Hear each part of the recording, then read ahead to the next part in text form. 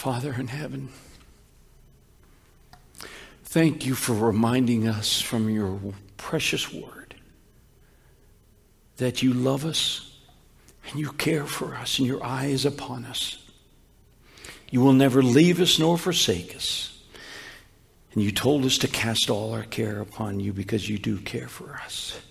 Help us to believe that, hold on to that truth, and lift hearts that are heavy this morning. Encourage us, Lord, in our faith as we continue to walk the weary road as we travel until we see our heavenly home. Now we pray that you would speak once again through your living word. We ask in Jesus' name. Amen.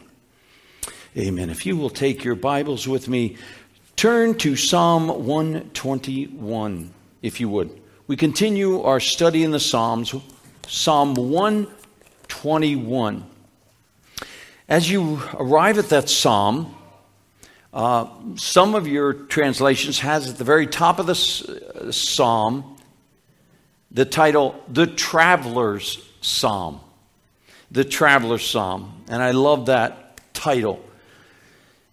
Now, Psalm 120 through 135, a little background here, those psalms were called the Psalms of Ascent, or Psalms of Ascents.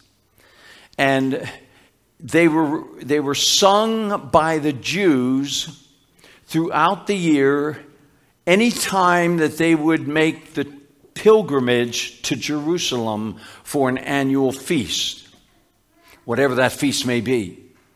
And so they would come from all over Palestine, and they would travel night and day until they arrived there. They came from outside Palestine as well, Jews from everywhere, to worship the Lord in Jerusalem. And on the way, they would sing these songs, 15 of them.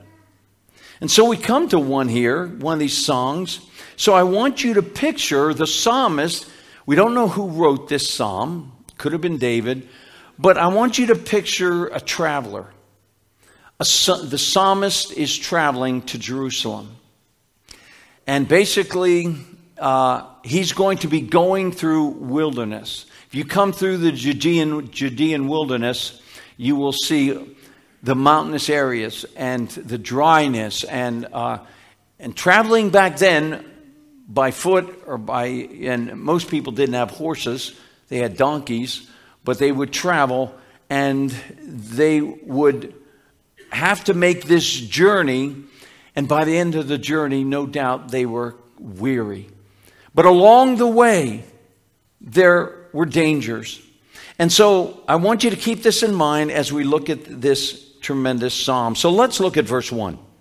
The psalmist writes, as he travels, I will lift up my eyes to the mountains.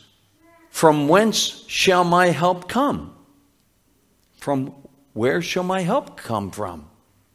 Now, if you have a King James Version, it's translated this way. I will lift up mine eyes unto the hills, from whence cometh my strength, or cometh my help. Okay? Now, if you have a King James Version, look at the end of that sentence. It has a period. And so, basically, and I grew up thinking it this way, that it is just a statement from the psalmist that he lifts his eyes up to the hills where his strength is going to come from. It's going to come from the hills. So some have believed that he was thinking of the hill Jerusalem is built on, where the temple is, where the Lord is, and he would come down to help. But as many through the years, many good Bible translators got together and gave us the good translations that we have today. If you have a different translation, look at the end of your sentence. What do you see there? You see a question mark. And in the original Greek, this sentence basically, I'm sorry, not the Greek, the Hebrew. In the Hebrew, here this sentence ends with a question mark. Now, why the King James translators put a period, they don't really know. But all the other versions, as they came together and looked at the original historical text, there is a question mark.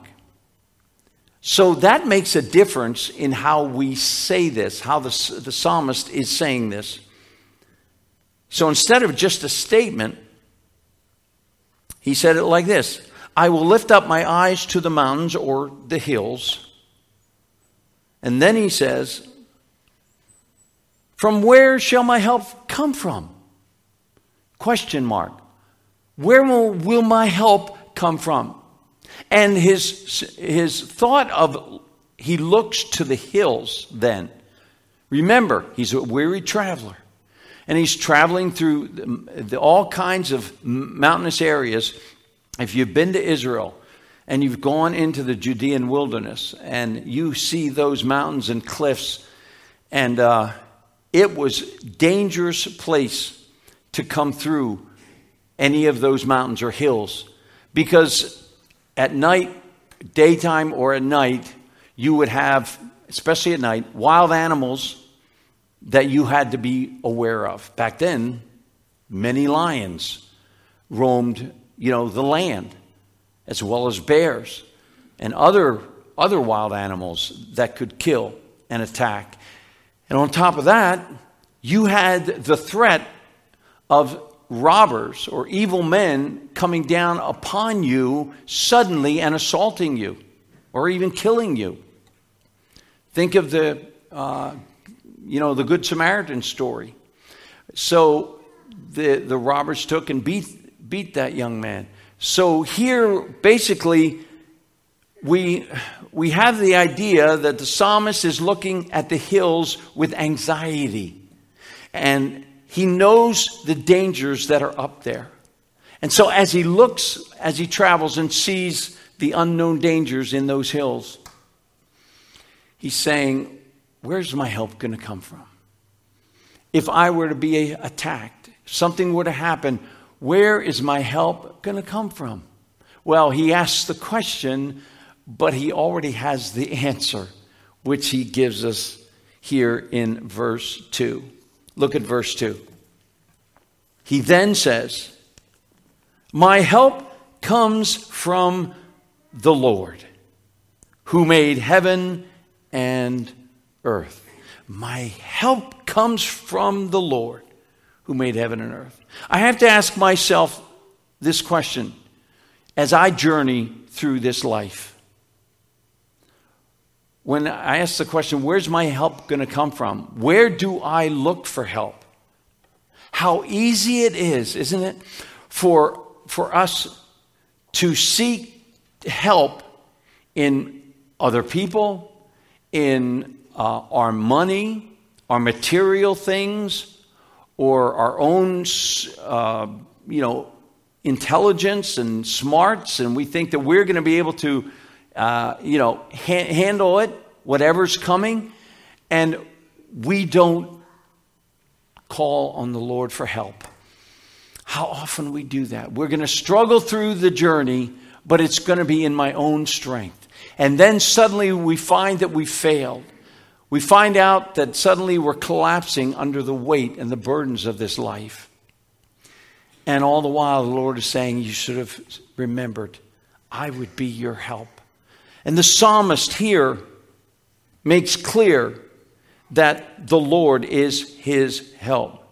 Notice the name for God here, the Lord, is capitalized. You see that? Capitalized letters, L-O-R-D. And in the Hebrew, this is the title, the name for God used, which is Yahweh.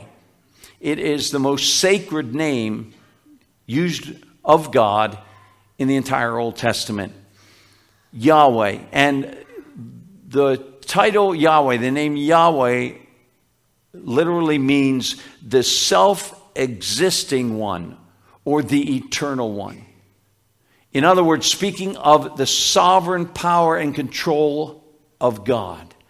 And so he's using the greatest title given to the Lord God, Yahweh, here, that the God of the universe, and notice he says, my help comes from the Lord. Who is the Lord? Well, guess what? He made the heavens and the earth. He made it all. And how easy it is to forget how powerful our Lord God is. You know, as we think of creation, the scriptures start with that very truth. In the beginning, in Genesis, right? God created what? The heavens and the earth. And so, looking out at what God has created should cause us to realize how strong our God is, and He is the one that is going to help us in our traveling days while we're here on earth. He's going to turn with me to Colossians chapter 1. Let's go over to Colossians 1. As we think of creation and the power of God as a creator, okay, and we come to Colossians 1. Go down to verse 15 with me. Paul writes to the church, and now he is writing, though he doesn't right here mention the name of the Lord Jesus, that's who he's talking about. Okay, because he will talk about the Father in this passage as well. Verse 15, look with me at verse 15, Colossians 1. And he, Jesus, is the image of the invisible God, the firstborn of all creation. For by him, Jesus, so you can put Jesus' name in there, all things were what? Created, both in the heavens and on the earth, visible and invisible. Whether thrones or dominions or rulers or authorities, all things have been created by him and for him. He, Jesus, is before all things, and I love this. In him, all things hold together. All things hold together. Your body, so if Jesus is holding all things in the universe together, guess what? Your body, the molecules and atoms, everything else, is being held together by the Lord Jesus Christ, who bought you, paid the price on the cross for your sins, and he is your Savior. But remember, he is God. And God the Father gave to his Son the authority to create. Son, go create the heavens and the earth and a people for yourself. So Jesus Christ was involved in creation as we see it here. Notice there in verse 16, all things were created by him and for Jesus, for him. Because Jesus is going to reign someday, come back and reign on this earth. And there's that phrase, all things hold together. Perhaps some of you, and I've mentioned this in the past. Have you ever heard of laminin? Laminin. It is some kind of, you might say, glue which we can't see with the naked eye. But laminin is the thing which holds molecules and atoms and all matter together, holds it together. And so Jesus created laminin, and the scientists are baffled by this laminin as they've done research on it, and they discovered it. There's this, where did that glue come from? Oh yeah, it just happened through evolution by chance, right? Do you have a picture of it, Greg? Okay, if you find it, if you could throw it up there. What's most amazing about laminin is the microscopic picture of it. And some of you already know this. But laminin if you look at it under a microscope, it's in the shape of a cross. It's in the shape of a cross. Just Google it yourself. Not now. Go ahead. You can do it now if you want. You're on your phones anyway. Some use it for your Bible. But check out laminin. The shape is the shape of a cross. Is God trying to tell us something? Yes. His Son is keeping all things together and keeping all of you together and protecting and guarding. And that's what this psalm is all about as well. So go back with me if you would. Let's go back to Psalm 121. And he goes on then. So he says, my help is from Yahweh, the one who made heaven and earth, which is, of course, our Lord Jesus Christ as well, who is Yahweh and dwells within each believer. He empowers us. But now we come to verse 3. The psalmist says, He, the Lord, will not allow your foot to slip. He who keeps you will not slumber. Look at verse 4. Behold, he who keeps Israel will neither slumber nor sleep. Now, the King James translation translates the word keep there for pretty much throughout the psalm, uses that word keep. But other translations use keep, and then the word protect, and then the word guard, those kind of words. And we'll explain all that in just a moment. But he who keeps you, what won't he do? He won't allow your foot to slip. He won't allow your foot to slip. How many of you recall doing any traveling, any camping? And maybe you're camping in the mountains and you have to go up. And sometimes you hit that steep incline. Do you do it in flip-flops? No. You try and have some pretty good hiking boots, right, when you go out? So that they are sturdy. They will keep your footing as you travel up. And you hit the stones and the gravel. The Roman army in ancient Rome, their boots had spikes on the bottom of them. And these spikes were used, it's almost like cleats as they are used in our sports events today. The athletes wear them. But they were like cleats, so that when if the battle began, the Roman soldiers would not slip. If they just had flat soles, they would just slip during a battle, maybe fighting, and they'd be killed. So this gave them a firm footing. But the psalmist has the idea here of the Lord as a father holding the hand of a child. He's holding on to you, and he's not going to let you fall or slip. He's going to keep us. He's there watching over us. And that word keep again, which means protect or preserve or guard, it has the military idea of guarding, protecting. And if you were in the military and you were on guard duty, what would happen if you fell asleep? By the way, did any fall asleep on guard duty here? No, you're not raising your hand. I wonder why. No, they'd be ashamed that they fell asleep on duty, and they get in big trouble for it. We have a God that doesn't sleep. We have a God that does not slumber.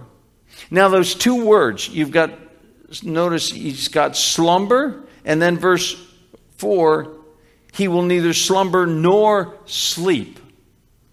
What's the difference between those two words? Why did you just put sleep?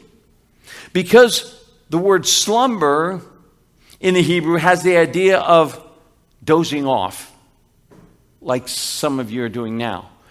Just, you start, it happens all the time, and you start dozing, and you suddenly realize where you are, and Service is over. And it can happen so easily.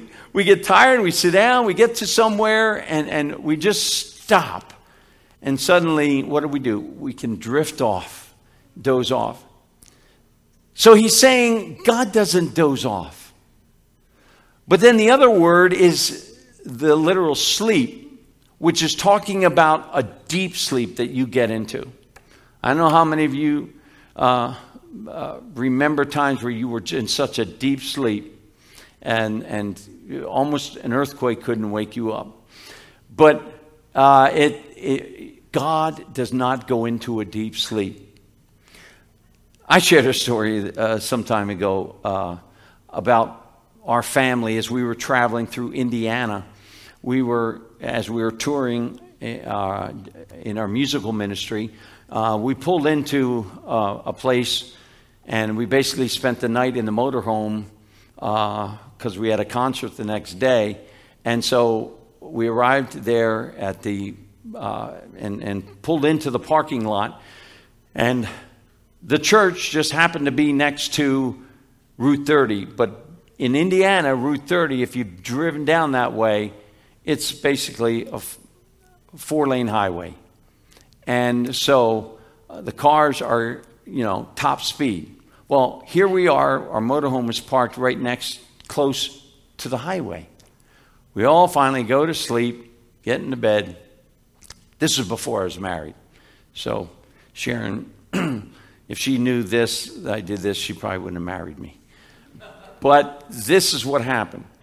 We're sleeping, and the tractor trailers would zoom by. And they were pretty loud. But we all fell asleep.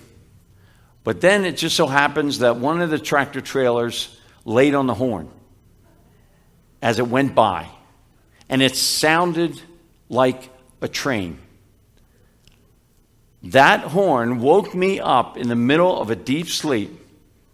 I jumped up, and the first thing I thought of when I heard that sound was, we're sitting on the train tracks. I jumped up, yelled at everybody, woke everybody up, the whole family, says, get out, everybody get out. I'm pulling them out of the motorhome. Run. We all get outside the motorhome, and they're wiping their eyes going, Larry, what are you doing? What's going on? We were going to get hit by. Yeah, look around. We're in a parking lot. There's no train. There's no tractor trailer. It's gone. But it was that sound that woke me up. Talking about a deep sleep and then suddenly being startled. God is never startled by what happens to you and me. He is never caught off guard. He is watching and keeping you as a guard watches over a prisoner. He is watching you day and night, and he never takes his eye off you. That Hebrew word for keep is the word shamar, and it means taking great care over. In fact, that's the word in the Hebrew is used 6 times in these 8 verses. So the psalmist speaks of the divine keeper, and notice he says at the end of verse 3, he says, he keeps you. He who keeps you will not slumber. Notice he says he keeps you. It's personal. Then in verse 4, he says, but he who keeps Israel. So he not only talks about God watching over the individual, you as an individual, but he's also watching over the nation of Israel as a whole because they are his people. And so he's reminding the reader and those who would sing this song on their journey to Jerusalem to worship the Lord, that remember, God is watching over his people. And if there's nothing else you take with you this morning, take this. God is watching over you and keeping you safe in your journey. It doesn't mean that you and I aren't going to experience sorrow, pain, sickness, heartache, or even death. But yet, my God will keep me until he takes me to my eternal home. I can have peace because I know that I am his and he is mine. So look at now at verse 5 and verse 6. He goes on and says, the Lord is your keeper. The Lord is your shade on your right hand. The sun will not smite you by day, nor the moon by night. Now he says here, again, the Lord is your keeper, your guard, your protector. He is the shade on your right hand. Now the right hand in ancient times referred to the strong hand. So it was the hand that basically, the right hand was the hand of strength. And so he's saying that the Lord will shade your strong hand, your right hand, in the darkness, in the day, from the sun. When the sun beats down and it gets hot, the Lord's going to bring you shade. It's interesting that the right hand is the strong hand. How many are left-handed this morning? Okay, I'm so sorry. You know, that's the way God made you. But, so that is your strong hand. So it looks like your right hand is not shaded, according to this verse. No, of course not. The Lord is watching over you. He shades you from the sun. And again, it's talking about God's protection over you. And then he says during the day, and then he says, the sun will not smite you by day. Of course, we know what that's like. If you're in the sun in the desert and you're walking through, you don't have water and there's no cloud cover, no shade, you're going to roast and you might die out there. But then he says, nor the moon by night, nor will the moon strike you by night. How does the moon strike somebody by night? Can you figure that one out? Well, again, we believe that the psalmist is talking about basically everything that goes bump in the night, so to speak. Everything that is out there at night that are dangers for you and for me, for the weary traveler. And so he's saying, because nighttime is a time when many people, even believers, really experience fear. They can't take nighttime. They can't wait for day. They have trouble sleeping in the night. And so he's speaking about everything that will be a danger at night. And you and I, my friends, we don't know what is ahead through the day or the night as we travel. And you're getting weary today with all the burdens that you're carrying. And you're traveling home to your heavenly city. But the Lord is going before you. He's behind you, just as he was with Israel. And he's guarding you. He's watching your every footstep. And he will keep you and strengthen you all the way home. All the way home. And then verse 7. The Lord will protect you from all evil. He will keep your soul.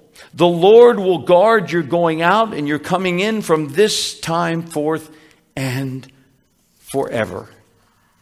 What a wonderful truth. Not only will God protect us from all kinds of things in this world, but he protects us from all evil. He protects us from all evil. And this, of course, would also refer to sin. He can protect us from sin if we are walking close to him and walking in his word. He will help me not to sin. He'll give me victory over any bad habits or any sin that oppresses me. But he will protect us from evil. And he will, I love this, he will keep your soul. Your soul, dear beloved one, is secure in Jesus Christ today. Your soul is kept by the Lord. You remember Jesus said to his disciples, no one can pluck you out of my hand or who? My Father's hand. That's how secure you are. That's where you stay and belong. He will never let you go, and he keeps your soul unto that day. Turn with me, if you would, to Hebrews chapter 10. Let's go to Hebrews 10 together. Verse 39. The writer of Hebrews puts it this way. Hebrews 10:39.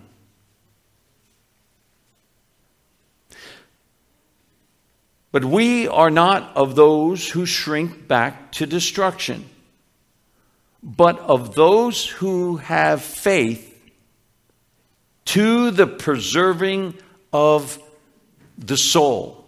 There's that word preserving, or keeping of your soul.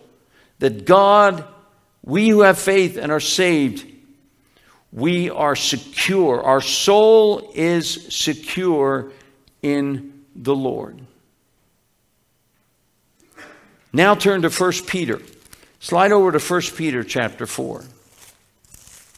So if you're in Hebrews, go forward, go past James, and you come to 1 Peter. Okay? So it's Hebrews, James, 1 Peter. 1 Peter 4, verse 19. Look what Peter writes. And remember this, and we're going to be studying this tonight, that we're in a Bible study on Sunday nights in 1 Peter. But many were suffering during this time. The church was suffering and being persecuted. Verse 19. Therefore, let those also who suffer according to the will of God. Did you know that your suffering is according to the will of God? We don't like to hear that, but it's right there in front of us.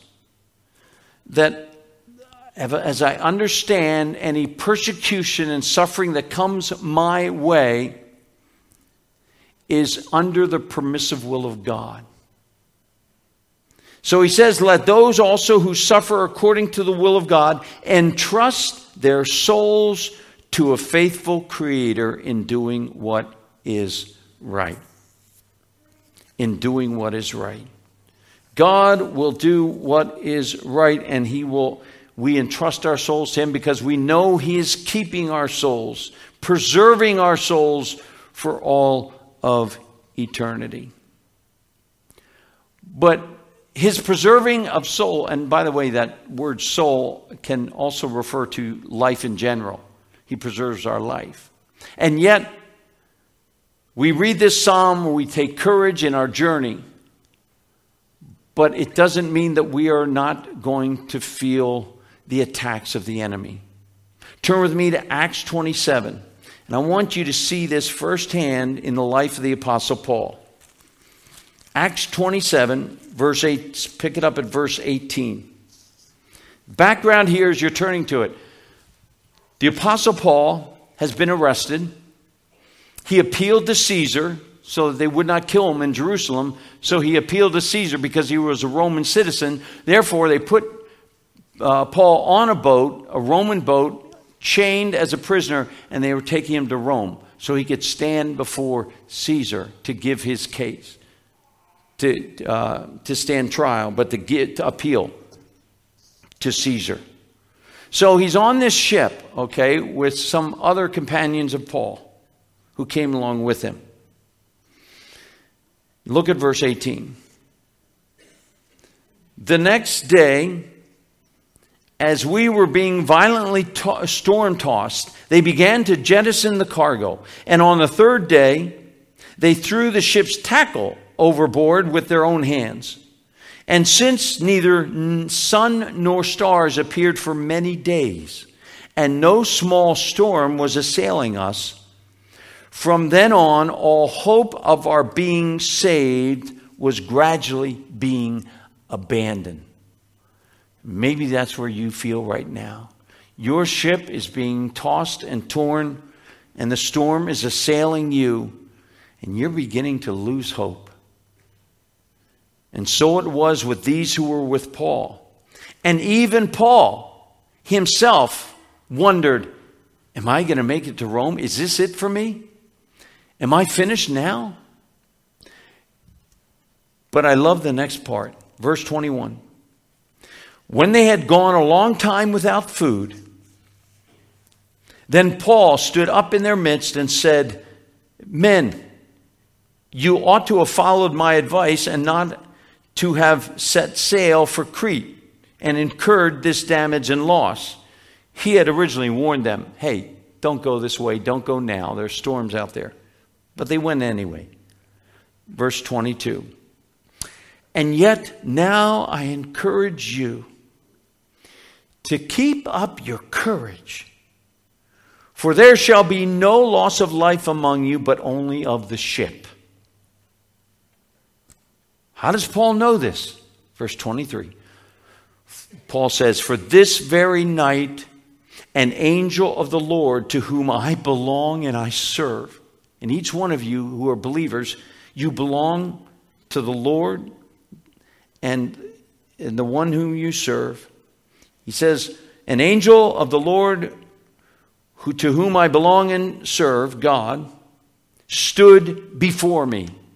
So an angel appeared to him at night there in the ship, in the darkness, saying this, verse 24, do not be afraid, Paul. You must stand before Caesar. And behold, God has granted all those who are sailing with you. So Paul was given a promise by God through an angel that you're not going to die yet. I have more work for you to do. You're going to make it to Rome. I want to encourage you in this because I'm sure Paul's heart was failing. And then so were the hearts of the sailors and the other men who were on the ship. And then I love verse 25, and I leave this with you. Take this one to heart. Therefore, because God's in control, God's absolutely in control, keep up your courage, men. For I believe God that it will turn out exactly as I have been told. But we must first run aground on a certain island. In other words, shipwreck is coming. But I want you to take courage, men, he says. Because God told me you're not going to die. We're not going to die in this. There was the promise of God given to Paul. And Paul says to them,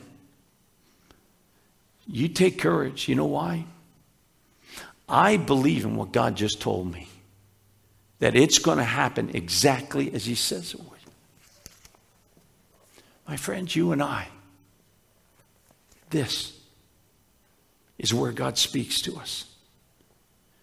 This tells me what is going to happen in my life. Oh, I don't know the exact details. I don't know what shipwreck may come my way in my life. I don't know what loss I'm going to experience. But as the Apostle Paul, would you say with me, I believe God. That what he said, it will happen. My friends, put your faith in the promises of God. They're right here as you travel and you are weary and heavy laden. Continue to cast your care upon him. And the Lord Jesus will see you through. For he has more work for all of us to do until he calls us home. Or the trumpet were to sound and we all go up together. Wouldn't that be wonderful? The trumpet sounded right now. My friend, take this psalm, take hope, and take courage. Keep up your courage. See, Paul said to those sailors, because as we believe God, what he said in this word, it will turn out exactly as he said it concerning us. Let's pray together. As we bow before the Lord, in closing here, dear Christian, the weight that you are carrying, that you came in with, perhaps you feel like you're in a shipwreck right now. You're in a shipwreck and you just feel like there's no hope. You feel like you're sinking. Would you say right now to the Lord, Lord, I believe your promises. I believe what you said. And I believe that you're in control of my life and all the circumstances that come into my life right now. And Father, I am going to trust you to see me through in my weary travel home. Would you do that, Christian, right now? Commit your burdens and the weight and your cares to the Lord right now. And just tell him, Lord, I believe what you said. Make that decision now, Christian. And the Lord will give you his peace that passes all understanding. If you're here today without Christ, you've never trusted Jesus as your Savior, I invite you now to open your heart and trust in him. Accept him by faith as he's the one that died on the cross for your sins. He took the punishment for you. And if you would but believe on the Lord Jesus Christ, you shall be saved. Your sins will be forgiven. You will receive his righteousness and you will receive the free gift of everlasting life. That is freely offered to you if you would but believe in him. Believe on the Lord Jesus Christ now to save you. If you're ready to do that, would you pray a simple prayer like this with me now? Pray it quietly in your heart. Say, Dear Lord Jesus, I know I'm a sinner. I am so sorry for my sin. I believe you died on that cross for my sins. You took the punishment for me. Come into my heart right now and wash my sins away. I receive you today as my very own Savior. Thank you for dying for me and rising from the dead, Lord Jesus. With head still bowed, if you gave your heart to Christ, you are now a child of God. Instantly, you have been passed from death unto life. You have been born again spiritually. We welcome you to the family of God. Heavenly Father, thank you, Lord, for any decisions that have been made this day for your glory and honor. Father, encourage our hearts in the journey that is before us until we reach our heavenly home. We thank you for the promises, Father, that we receive today from your word. Help us to cling to them and believe. We ask all these things in Jesus' wonderful name. Amen. Amen.